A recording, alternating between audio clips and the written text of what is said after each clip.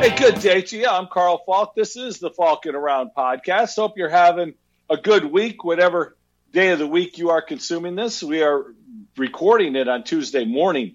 That means it's December 1st. That means there's only one more month left in this awful year. Only one more month of 2020. And as I keep thinking about 2021 and thinking, well, it can't be worse, right? I really hope that's true. I don't know that to be true, but I really hope that's true. One more month to go. Quarantines starting to pop up. Yellow zones, orange zones, COVID numbers. Be safe out there. Stay home, wear a mask, do whatever you have to do. But keep listening to the podcast. We appreciate that. Good weekend in sports. A lot to talk about. College basketball is here. Going to talk about SU. Going to talk about some of the upsets that went on this past weekend as well. Of course, we start with the NFL every week. We start with the Buffalo Bills. And, you know, Sunday was one of those games that looked like a lot of the other games the Bills have won this year. They were in control of the game. It was a game that they should have won and did win. But they once again let it get interesting. And this is a young team now that needs to learn the next step, finish your opponent. They've learned a lot of steps along the way. They've learned how to win, which is a good thing. That's the most important thing for a young team. But now learn to finish your opponent. They have not mastered that yet.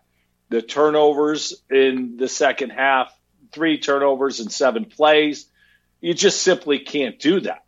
Devin Singletary fumbles, that's going to happen. Can't happen, but it's going to happen.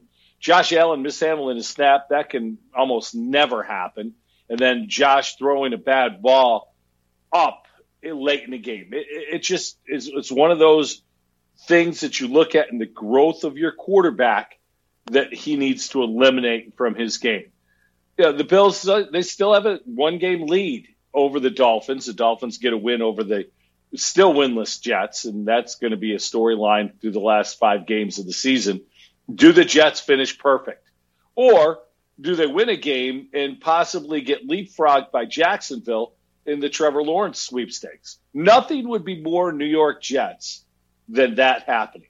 Last week of the season, Jets get a big win, avoid going 0-16. Jacksonville loses their 15th straight, and Jacksonville, via tiebreaker, ends up ahead of the Jets, and they take Trevor Lawrence. That would be just so New York Jetsian, which is crazy. But the Bills have 5 games left, and this week they travel out to the West Coast, sort of. They don't go to San Francisco as originally planned. They do play the 49ers. That game will be played in Arizona. 49ers dealing with the county that they live in and they play in, not allowing any pro college high school sports to take place. So they've had to move their practice facilities, their game. They are just moving to Arizona. So the Bills moving there. It's not an advantage one way or another, or a disadvantage one way or another. Home field means next to nothing with no fans and no emotion in the stands anymore. You see more road teams going in, getting wins. And then it's the Steelers at home, who very well may still be perfect by the time the Bills play them. Then 2 road games at Denver, at New England, both very winnable games, assuming Denver will have a quarterback who can play at that point. But it's still a winnable game. And then the final game of the year at Miami. And I think if I'm a Bills fan, the one thing I want to avoid is the Miami game in Week 17. I want to avoid that game being meaningful. That's the goal. Finish the season. The Bills have the tiebreaker right now over Miami because they won the first game. So if they finish a game, 2 games up, there's nothing that can go wrong. If Miami is going to win out, they're going to have to beat Cincinnati, which they can, Kansas City, which I don't think they can, New England. Then they're on the road for the last 2, and they play the Raiders before Buffalo. So it's going to be interesting to see how this unfolds. But, again, let's go back to Sunday. This is a Chargers team that's simply talented but not good, if that makes sense. They were without a couple key defensive players, and because of that, the defensive line had only one superstar on it, not Melvin Ingram. They only had Joey Bosa. And yet the Bills almost got wrecked by Joey Bosa. He is that good. Bosa's stat line is ridiculous. He had 8 tackles, 3 sacks, 6 tackles for loss in the game, and he recovered a fumble. He dominated this football game on the defensive side of the ball for the Chargers. Unfortunately for the Chargers and their fans, Anthony Lynn put on a display of clock mismanagement, the likes of which we may never see again.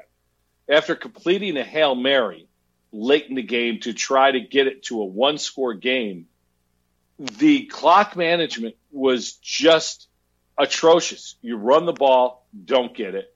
Clock continues to run, out of timeouts, decide to run the field goal unit on, run the field goal unit back on, try a quarterback sneak that doesn't get there, and the clock expires.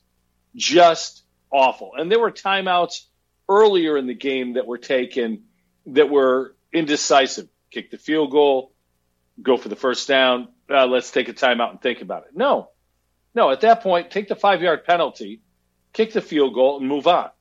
That 5 yards means nothing. That timeout, as we saw at the end, means a lot. Anthony Lynn was a really good guy. And I'm going to talk about the coaches who I think are going to be fired or could be fired. Anthony Lynn sealed his fate, in my opinion, Sunday. The Chargers have Justin Herbert. And I look at Herbert and Josh Allen, and they remind me very much of each other. They're both big, young, strong, athletic, powerful arms. Herbert, I think, is a little more accurate than Josh was when he came into the league. Put up another 300-yard game. He threw it 52 times. And again, here's something going forward to think about with the Bills. The Bills' defense has struggled trying to take away both the run and the pass. If you're a team who makes yourself one-dimensional, you've done the Bills a favor. The Bills' defense has gotten better. It's improved. Getting Matt Milano back, and I don't know if he'll come back this week, though he's eligible, will certainly help. But one guy I want to single out is A.J. Klein, because I've been very hard on A.J. Klein. A.J. Klein isn't fast enough to be a really good linebacker in the NFL right now. But on Sunday, A.J. Klein had a hell of a game. He had a sack and a half. He had 14 tackles. He played great. Another guy who played really well, and another guy I've been critical of, so I want to mention it, was Ed Oliver. Ed Oliver was very disruptive on that defensive line. He did a lot of good things. Now, everyone will remember the pass, roughing the passer penalty, followed by the offsides penalty. Yeah, that was a bad 2-play sequence for Ed Oliver. But if you watch that game and you watch the push that he got, maybe the light's gone on. Here we are in year 2, and maybe Ed Oliver is starting to figure things out. And if that's the case, this Bills defense will get that much better. Offensively, this was a different game, and it was a game where the Bills, in their bye week, they talked about it. We got to fix the running game. And it appears as though they did. They had a situation up front where now Cody Ford is out for the season. And as much as I hope Cody Ford becomes the player he was drafted to be, he's not at this point.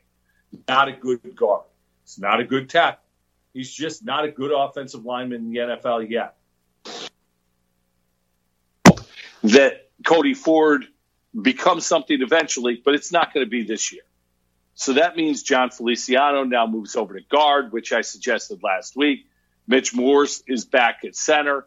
Brian Winters has not been spectacular, but he's a solid veteran. So you've got that offensive group in the middle to build on your running game. And I thought they did. Devin Singletary ran the ball about as well as I've seen him run it all year.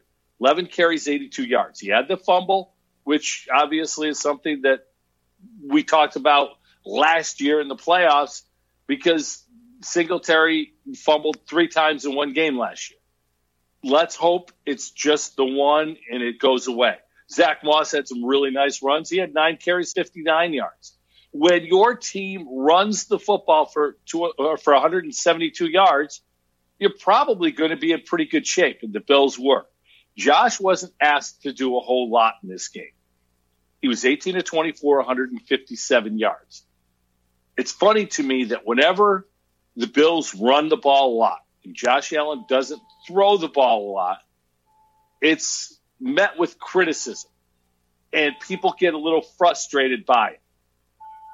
Look, this team still plays in Buffalo, New York, and in the playoffs, you might have wind blowing sideways, snow, whatever the case. Running games travel.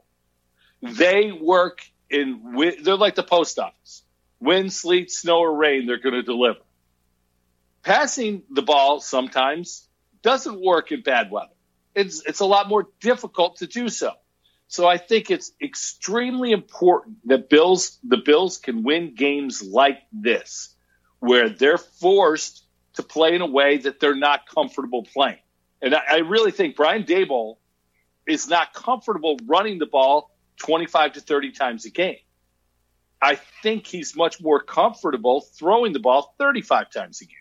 So when you look at it that way, to be able to do what you're not comfortable doing it well enough to win the game, I think that's a good thing. And again, Allen made two mistakes with the fumbled snap and the bad interception that a winning quarterback can't make.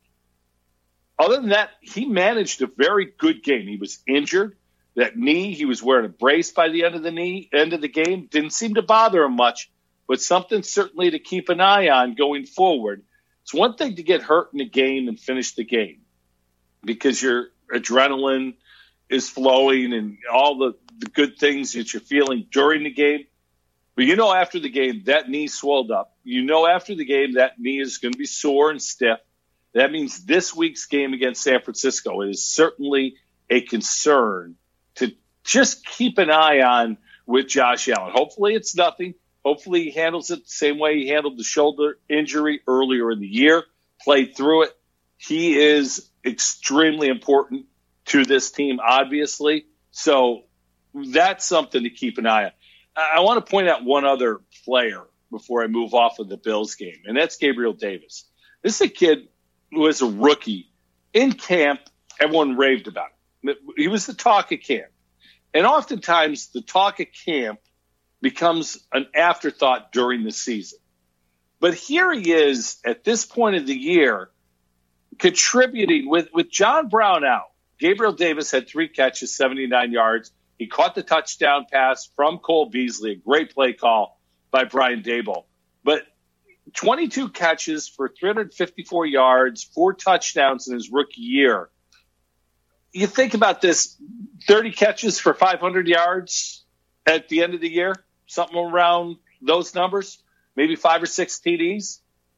Gabriel Davis has had a really strong rookie season. It's been really impressive.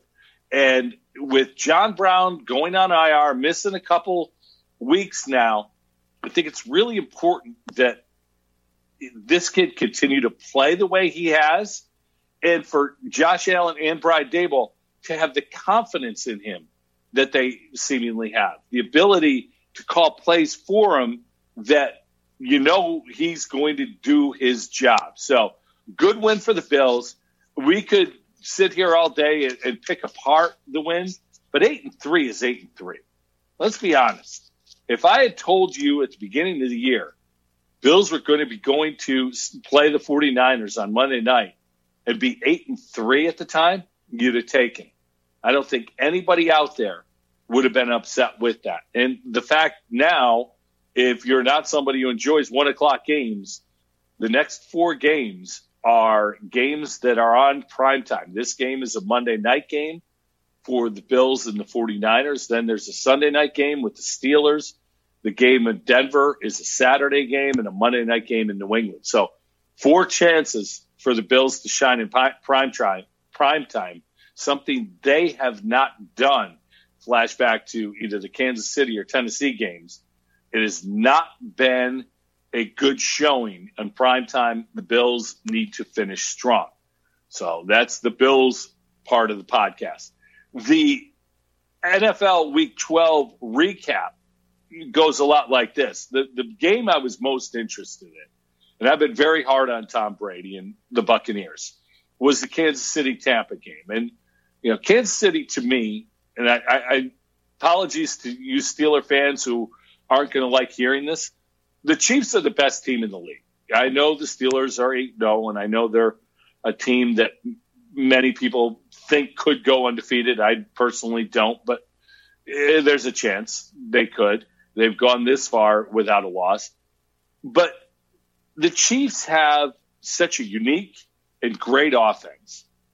Their defense is far better than people expect it to be. And they just go along. Sunday was another one of those games where early on, Tyreek Hill, his first half, he's over 200 yards. It was crazy. It was almost over 200 yards in the first quarter. He finished the game, 13 catches, 269 yards, 3 touchdowns. Mahomes, 462 yards he threw for.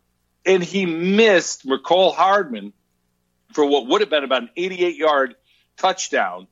He made a bad throw. Hardman's running by himself in the middle of the field. He's the second fastest guy on the field, second only to Tyreek Hill. Nobody's going to catch him. He's going to walk into the end zone. He had another 90 yards to Mahomes. He's at 550. And it just was within the confines of the offense. It wasn't like they were behind and throwing. This is just the offense. And watching this team, watching what Mahomes is able to do is really fun. Now, Tampa, I love their defensive line. They got a couple guys that you may have forgotten about, but you start watching and you see Jason Pierre-Paul still rushing the passer, still getting after it. And, after that fireworks incident, this is a guy who's done a great job of rebuilding his career.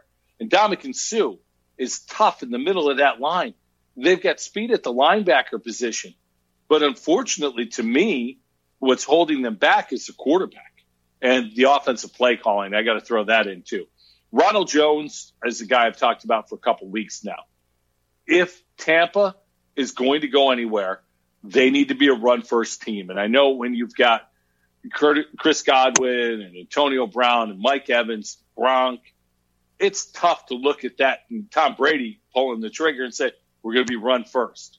But I really think they're a much better team when they get the ball to Ronald Jones 15 times a game. Now, Leonard Fournette's been a huge disappointment. If you follow football Twitter, you may have seen how poor his vision is when he's running the football and choosing holes. He's just not the guy he looked to be at LSU. And it's really amazing some of the holes this guy has missed this year. Yet every third series, he gets the ball. Jones had a touchdown run on a pass the other day.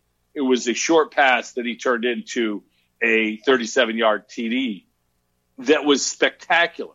This guy is big. He's fast. He runs hard. He's not a great pass blocker by any stretch. He's not a great receiver by any stretch. But run the football with him and take some of the heat off of Brady, because Brady's just simply not the guy he was 5 years ago. And at 43 years old, who would expect him to be? Had a real nice throw to Godwin. Godwin had a great catch on it. But the deep ball has been something he struggled with. 345 yards looks great, but took 41 attempts, 2 interceptions. He's just holding this team back at this point. Tampa's going nowhere until they change the way they think offensively. They're still good enough, and Brady's still good enough to win games and win meaningful games, but not if you require him to throw the ball deep and to require him to throw the ball 40 times a game. The offensive line's not strong enough to protect him that way. The offensive game plan shouldn't be designed to have your 40-year-old quarterback being hit several times. It's just not smart football. Bruce Arians has got to make an adjustment there. The Raiders last week got a lot of love from me. I said they're going to win a playoff game. And then they do this. They go down to Atlanta and get blown out 43-6. What the hell was that? How does that even happen? This is a team that I'm watching, and I know Jacobs got hurt. He only got 7 carries, but what are you doing? It's Atlanta. And, Atlanta, I don't know how bad of a coach Dan Quinn was, But this is a different football team since he's been fired. They've only lost one game, and it's a game they could have won. So keep an eye on the Falcons maybe next year. They hire the right guy. This may be a good team going forward. I think the stat of the game, though, I saw this. I was like, oh, my boy. Nate Peterman got some action for the Raiders. That's how bad the game was. Nate Peterman played. Most importantly, Nate Peterman was 3 for 5 for 25 yards, and wait for it, no interceptions. Nate Peterman gets in a game and doesn't throw an interception. It is podcast worthy. Nate, good to see you back in the league, man. How is Nate Peterman still in the league? Come on, Gruden, you're better than that. The Giants are the best of the worst. Well, maybe not the worst, but the worst division in football easily is the NFC East. It is deplorable.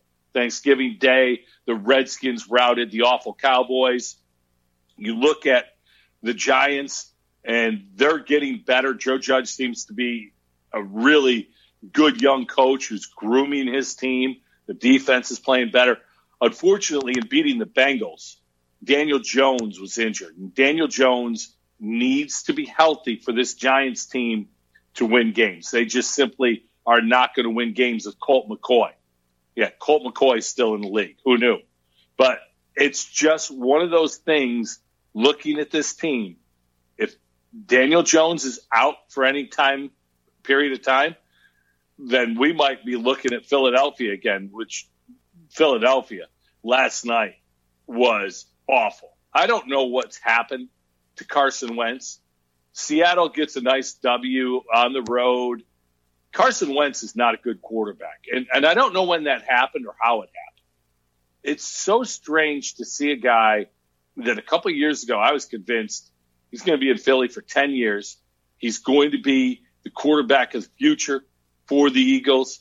This is a guy who he has it all. Strong arm, ability to run, and all of a sudden he's as inaccurate as any quarterback I've ever seen and looks confused. He holds the ball too long. Yeah, his offensive line's been dinged, and the receivers are a problem. But there's no way you can just excuse the fact that Carson Wentz has become a bad quarterback. And Philly drafted Jalen Hurts. At the end of this year, if they're eliminated, you got to give the kid a couple games, I think, just to see what you've got. You drafted him. See what you got. Because I don't think you've got the answer in Carson Wentz, and I can't believe I'm saying that. Running backs don't generally get a whole lot of love for MVP voting. But if Derrick Henry's not the MVP of his team and probably the most valuable player in the league, what quarterback means more to his team than Derrick Henry? Maybe Patrick Mahomes? Is there anyone else you could even throw in that conversation? To me, Derrick Henry and Patrick Mahomes are the two-man MVP race. Henry, another big day, 178 yards, 3 touchdowns. They really routed the Colts, 45-26.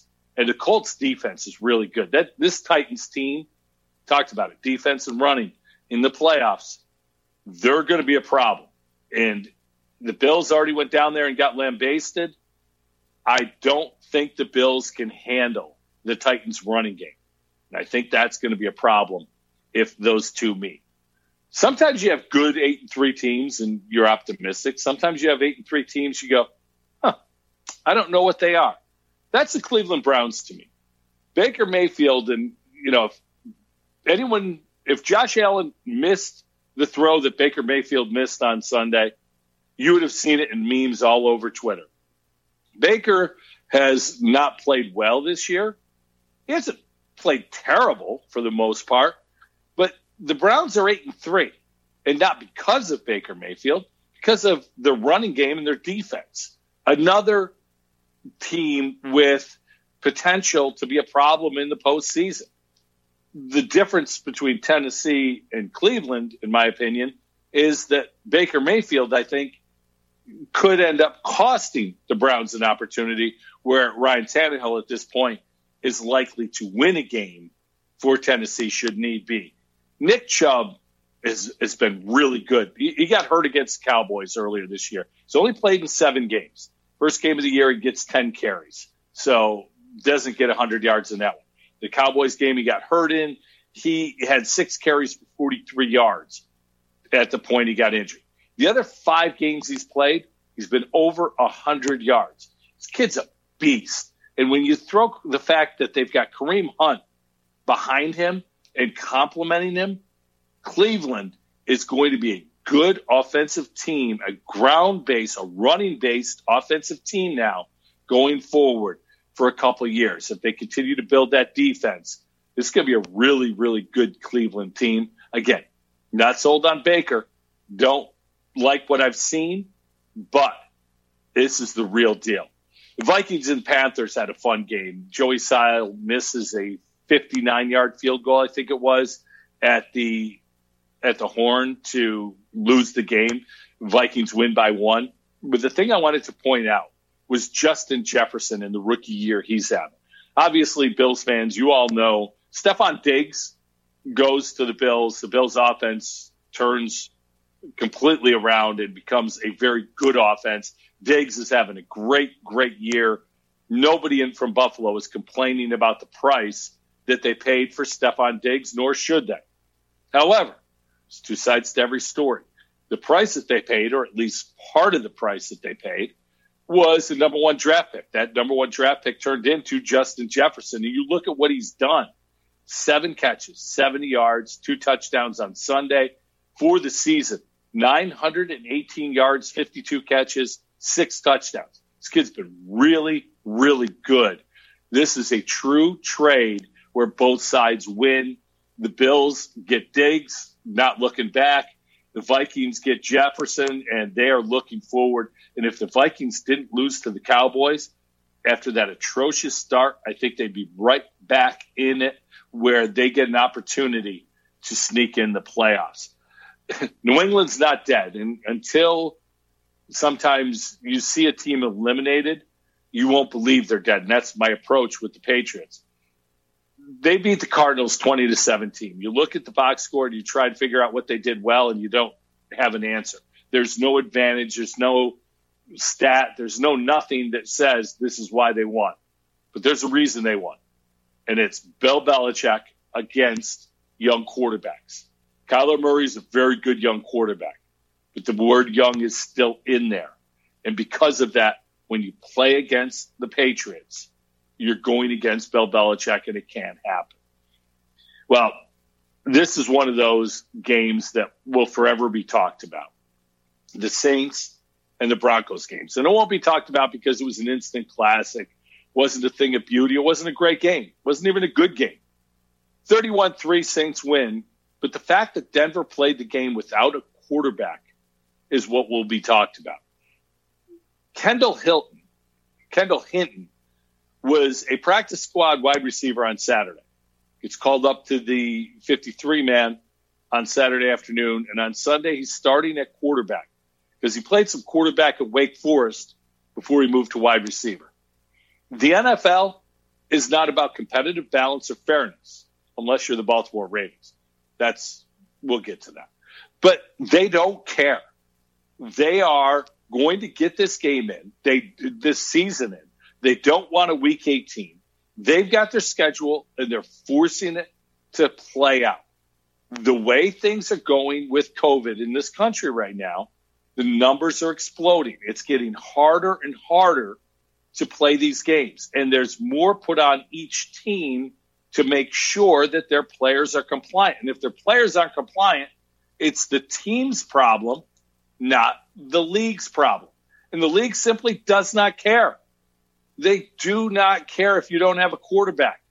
Now, my question is, if Denver was a playoff team, would this have been the same situation? And the answer to that is probably not, because you look at the Ravens, they were supposed to play the Steelers on Thursday. Didn't happen. They were going to play it Sunday. Didn't happen. Going to play it Monday or Tuesday. Now it's scheduled for tomorrow, Wednesday, at 3:40 in the afternoon. Because NBC is committed to the lighting of the Christmas tree in Rockefeller Center. So the NFL, which never took a backseat to anybody in 2020, is taking a backseat to a Charlie Brown Christmas tree in Rockefeller Center that nobody can go to watch because of the COVID situation. Okay, I get it.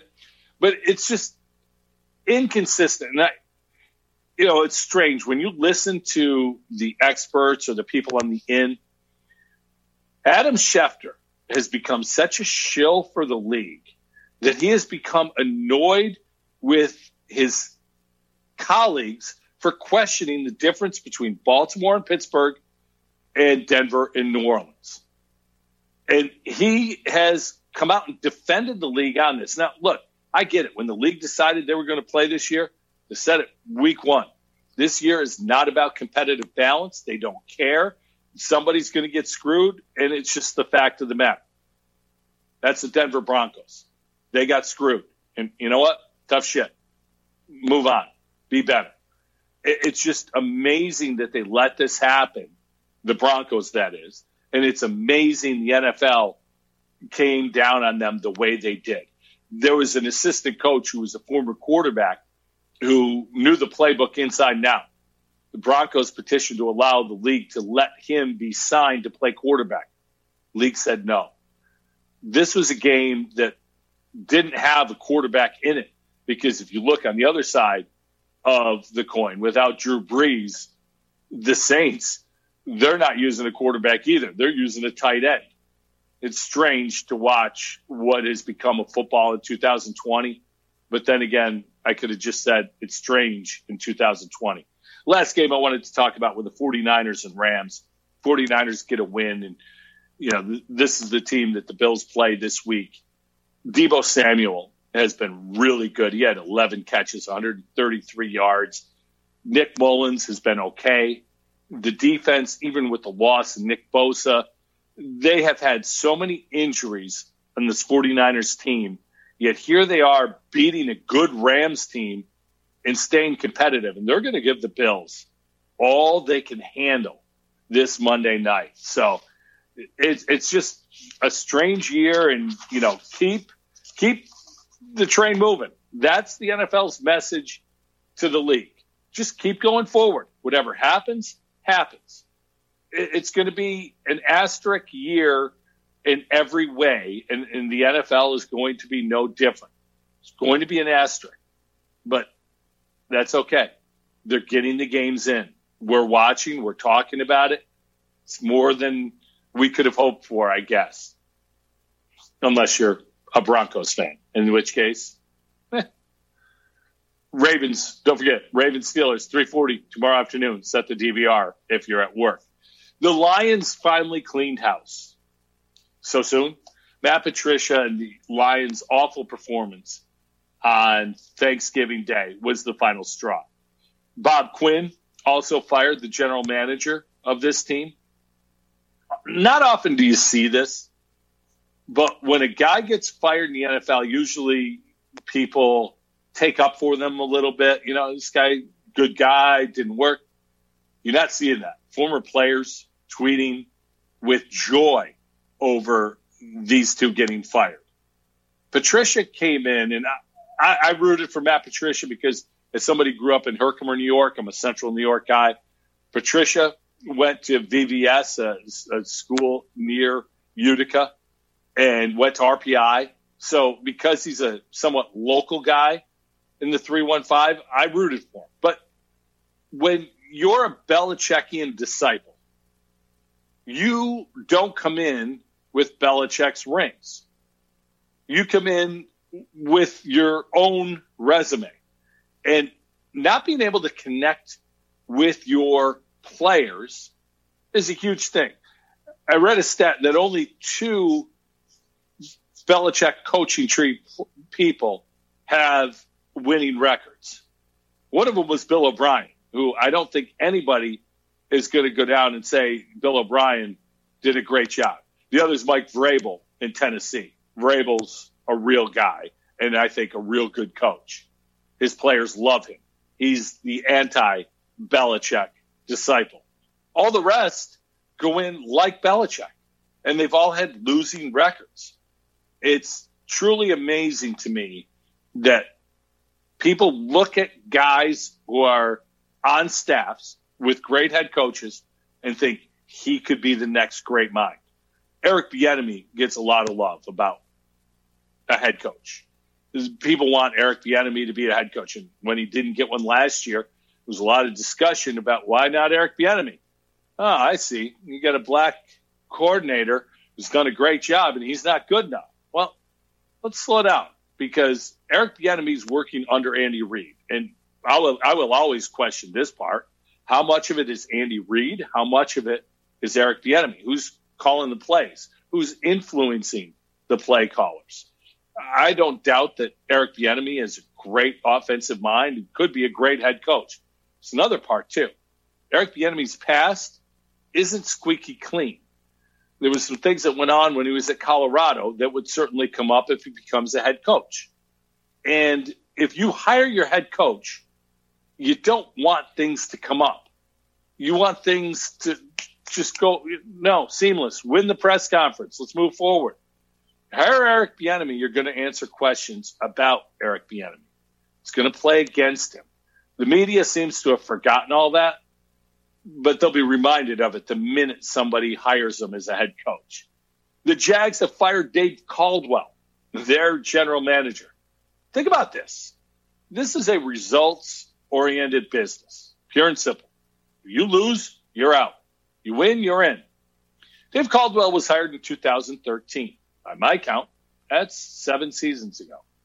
In those 7 years, Dave Caldwell has had a losing record, and not only a losing record, has lost at least 10 games as the general manager of the Jaguars, and every year but one, 2017. For now, St. Doug Marrone, former Bills coach, is hanging out in Jacksonville. Yeah, he'll be out too. Black Monday's always the Monday after the season. This year, we've already had a few coaches that have been shown the door.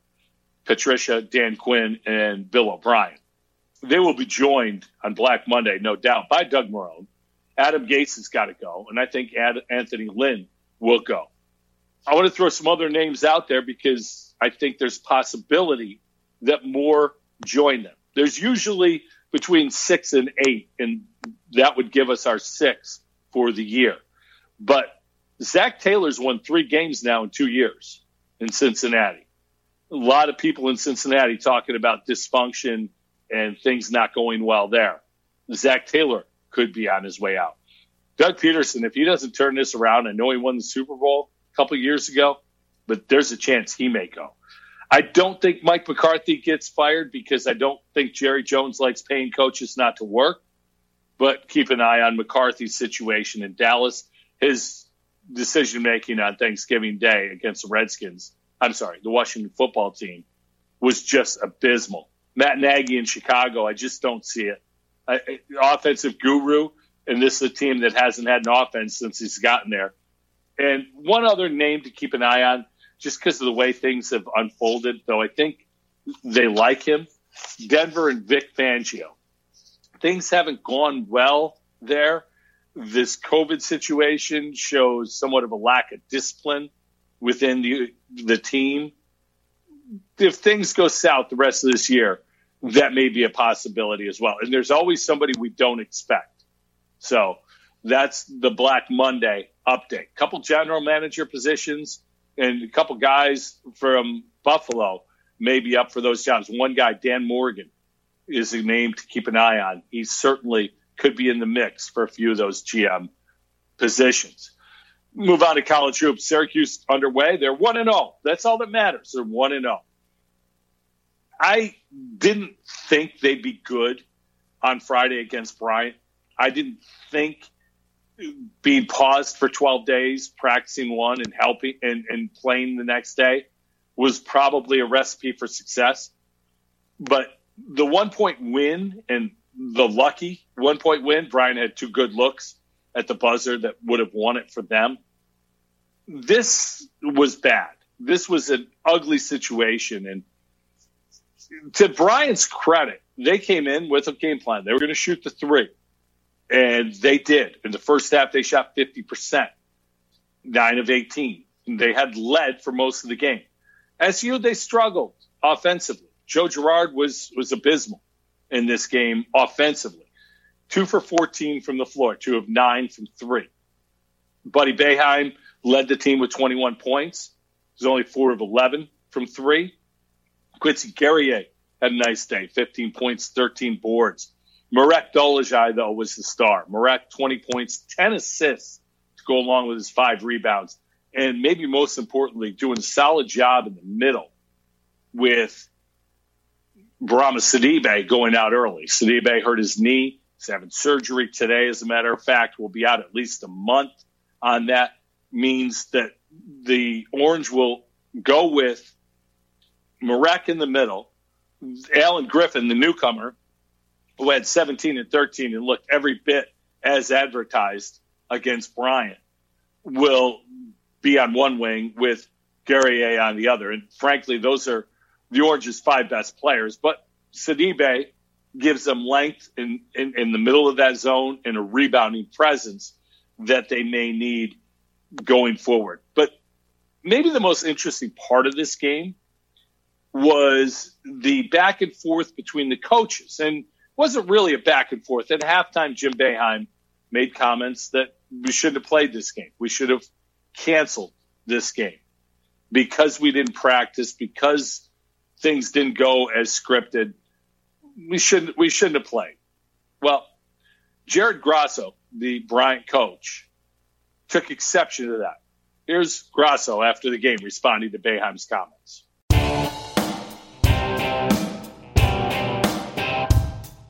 We gave them 5 opportunities to cancel the game. They wanted to play it. We asked to move the date 5 times because we felt the same way. They were coming up quarantine. They asked to play it. They wanted to play us. We should have beat them at their place. If that's going to be their excuse, so be it. But now I got angry because we had this conversation with them a dozen times about moving the date back. They decided not to move it. I know I'm not supposed to say that. He's a Hall of Fame coach. I'm a nobody. But the reality is we tried to change the date. We gave them the opportunity to change the date. They decided not to. They decided to play because of that. Is that the reason we should have beat them? If they want to use that as an excuse, they can. But we came up here and we should have beat Syracuse at Syracuse.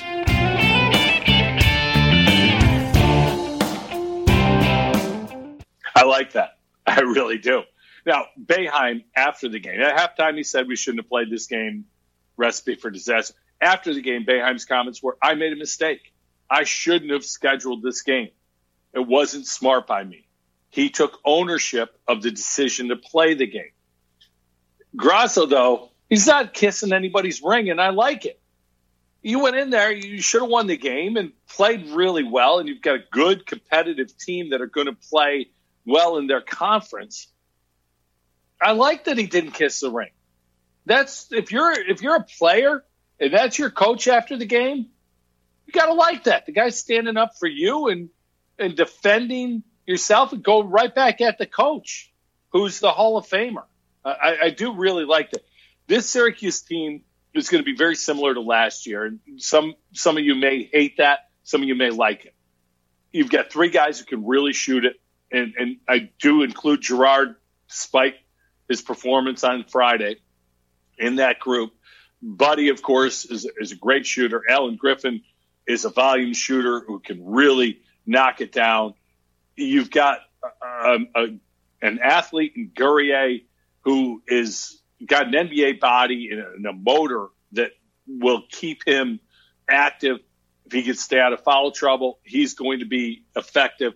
Marek in the middle is a Swiss Army knife. He can do a little bit of everything. It's going to be a fun team to watch grow. And I think Kadary Richmond is a name to keep an eye on. I mentioned it last week when we talked about SU. Just what I saw of him, this kid's got a little something. He's got a comfort level in as an early, first game as a freshman, you might see jitters. He was doing some things that looked very comfortable, very confident on Friday. Want to see more of Kadary Richmond. They play next on Thursday against my alma mater, Niagara University. So go Perps. Greg Paulus, one of the best young coaches in the country, who brings the Purple Eagles into the Dome. Again, no people there. And it's funny. When I first saw this game, and it just got announced last week that it was going to be played, my first thought was, oh, man, I should go check that game out. And then my second thought was, yeah, you can't, jackass. Nobody can go check this game out.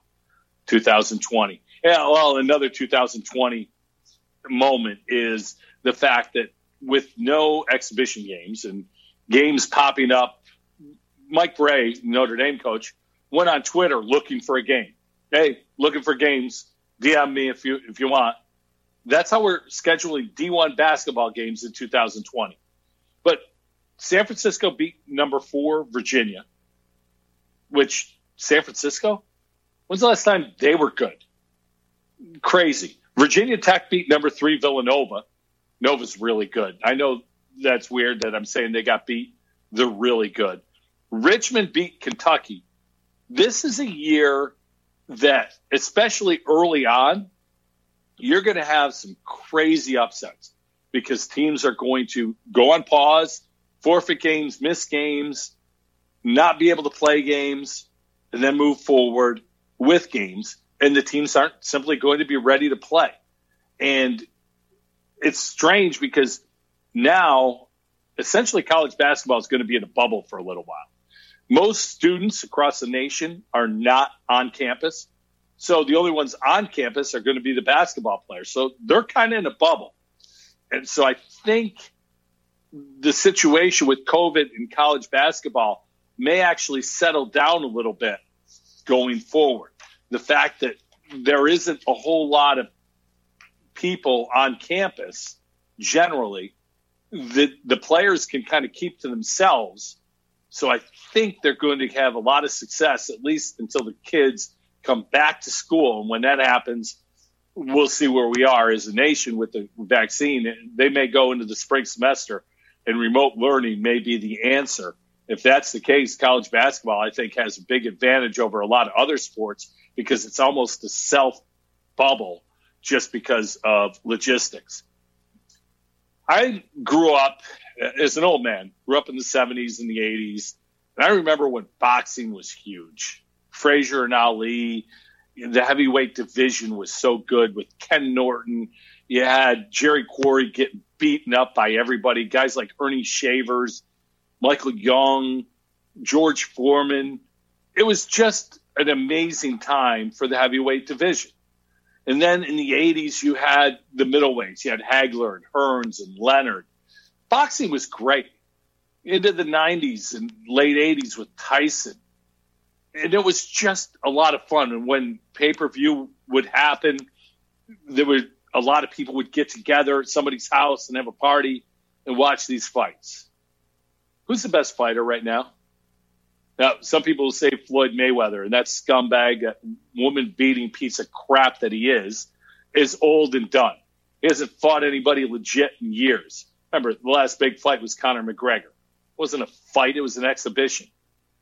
So, no, it's not Floyd Mayweather. I don't know who the best fighter is. I don't know who the heavyweight champion of the world is. I think it's Tyson Fury. But my point is, boxing is something that's gone away. But yet on Saturday night, there was a joke of a card that people bought for $50 and everyone was talking about it. One of the early fights of the night, a YouTube guy, and I don't know who Jake Paul is other than he's a YouTube guy, knocked out Nate Robinson, the former basketball player. And when I say knocked out, I mean knocked the bleep out. Dude was done. Dude was out. And now everyone wants to fight Jake Paul. Vander Kane, the hockey player, Jose Canseco, who Jake Paul used to hang out with Jose Canseco's daughter. So, of course, Jake Paul responded to Jose Canseco by saying, sure, I love smashing Cansecos. Nice. Yeah. So Jose Canseco wants it. Kyle Farnsworth wants to fight him. Apparently, if you put an exhibition match up, it means more than a real boxing match. And then it was Tyson fighting Roy Jones Jr. Look, Tyson still looks great. I don't think at 53 years old he could compete for the heavyweight title again, but I'm sure there's a lot of heavyweights that he'd fight and win. And if he fought, he'd sell tickets and make money. I won't be surprised if Tyson does a little George Foreman thing here going forward. Roy Jones Jr. didn't look like he was in great shape, but then again, It didn't matter. He got a paycheck. Boxing used to be big. Now it's just a joke. College football in 2020, I don't know what to say about college football. You've got a lot of teams that are good teams that aren't playing well, and they're going to be looking for new coaches. Michigan, Texas, Penn State, all may be looking at new coaches. Ohio State was paused this week, but the focus to me is on who's going to be the hot candidate. Well, Iowa State is having a very good year. Matt Campbell has done a great job there. I want you to listen to soundbite a couple of years ago, not because it's relevant to today, it's relevant to every day. Here's Matt Campbell, and I think this guy gets a big-time job after this year.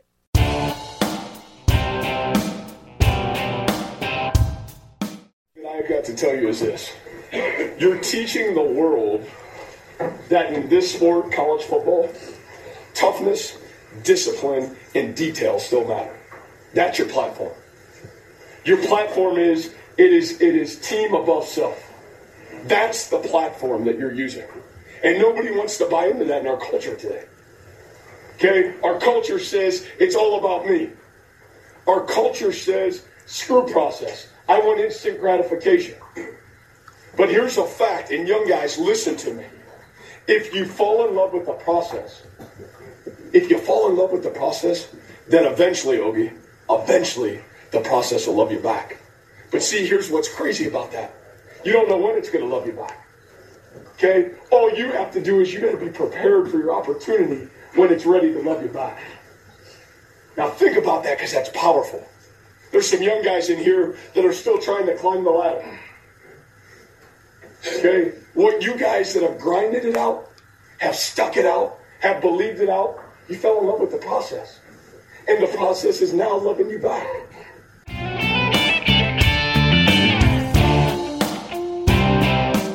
It's going to be an interesting offseason. Harbaugh, they lose to Penn State. Penn State gets their first win of the year.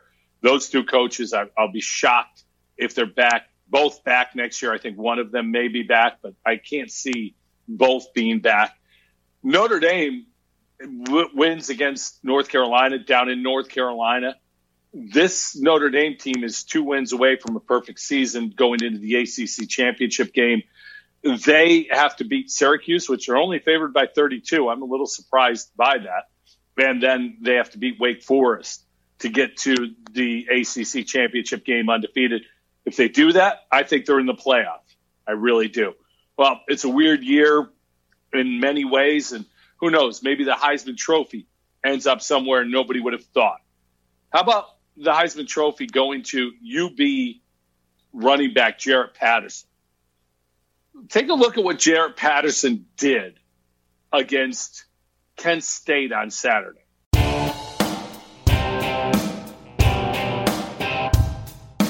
First and goal from the 3. Tight end in motion. Patterson up the gut, and he is in. Touchdown Bulls on their second play from scrimmage. Has certainly earned that distinction. First and 10, they were 3 wide. Patterson breaks free, and he's off. Touchdown, Jarrett Patterson. Tight end Zach Lefebvre shifts over. Patterson to the left side, through the hole, and he's off. Patterson going for his 3rd touchdown today. All in the first quarter. Penn State 49. Wilson in motion. Here's Patterson. Escapes a tackle. Splits a hole. Patterson's off once again.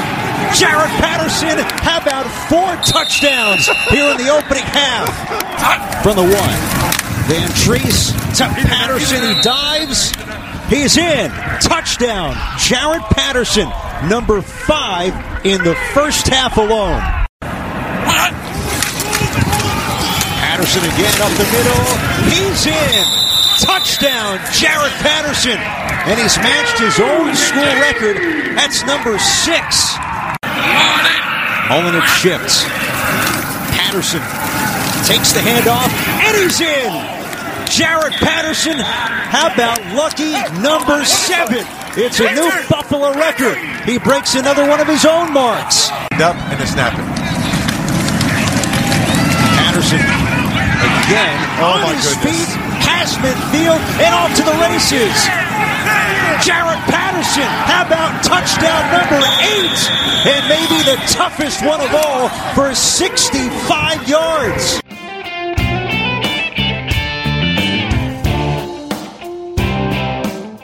Eight touchdowns on the day for Jaret Patterson.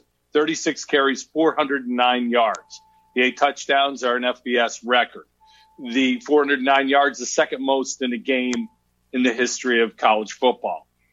For the season now, 4 games in, 107 carries, 920 yards. That's an 8.6 yards per carry average and 16 touchdowns. In the last 2 weeks, 710 yards and 12 touchdowns. I'm going to say that again. Last 2 games for Jaret Patterson, 710 yards and 12 touchdowns. UB has become the best football program in New York State. They are a better football team than Syracuse. It's easy to say that right now. Lance Leipold has done a great job there. The offensive line is fantastic as well. And I think whenever you see a great running back, it's easy to forget about the offensive line. But Patterson's backup, Kevin Marks, on Saturday, 16 carries for 97 yards and 2 touchdowns. For the year, he's averaging 6.2 yards per carry. That offensive line, led by a kid from Victor, Mike Nowitzki at center, is doing a great job. It's just fun to me to watch a school like UB be discussed everywhere. LeBron James, Barry Sanders tweeted at Jaret Patterson. It's cool, man. You go to UB, you're playing football at UB. Next thing you know, you're a national story. And frankly, in this year where other than Kyle Trask down in Florida, I don't think there's a really good Heisman candidate. Trevor Lawrence has missed games. He didn't play for a month. As good as he is, I don't think he is the guy. Justin Fields had his worst game and his biggest game, and now they're missing games because of COVID. I don't think he's the guy. Kyle Trask is having a really nice year, and he may be the one guy you can look at and go, he's a legit Heisman candidate. But I think if Jaret Patterson finishes strong here and UB continues to win, they're now 4-0. I know they're in the MAC, but why not? At least invite him to the ceremony or let him finish in the top 5.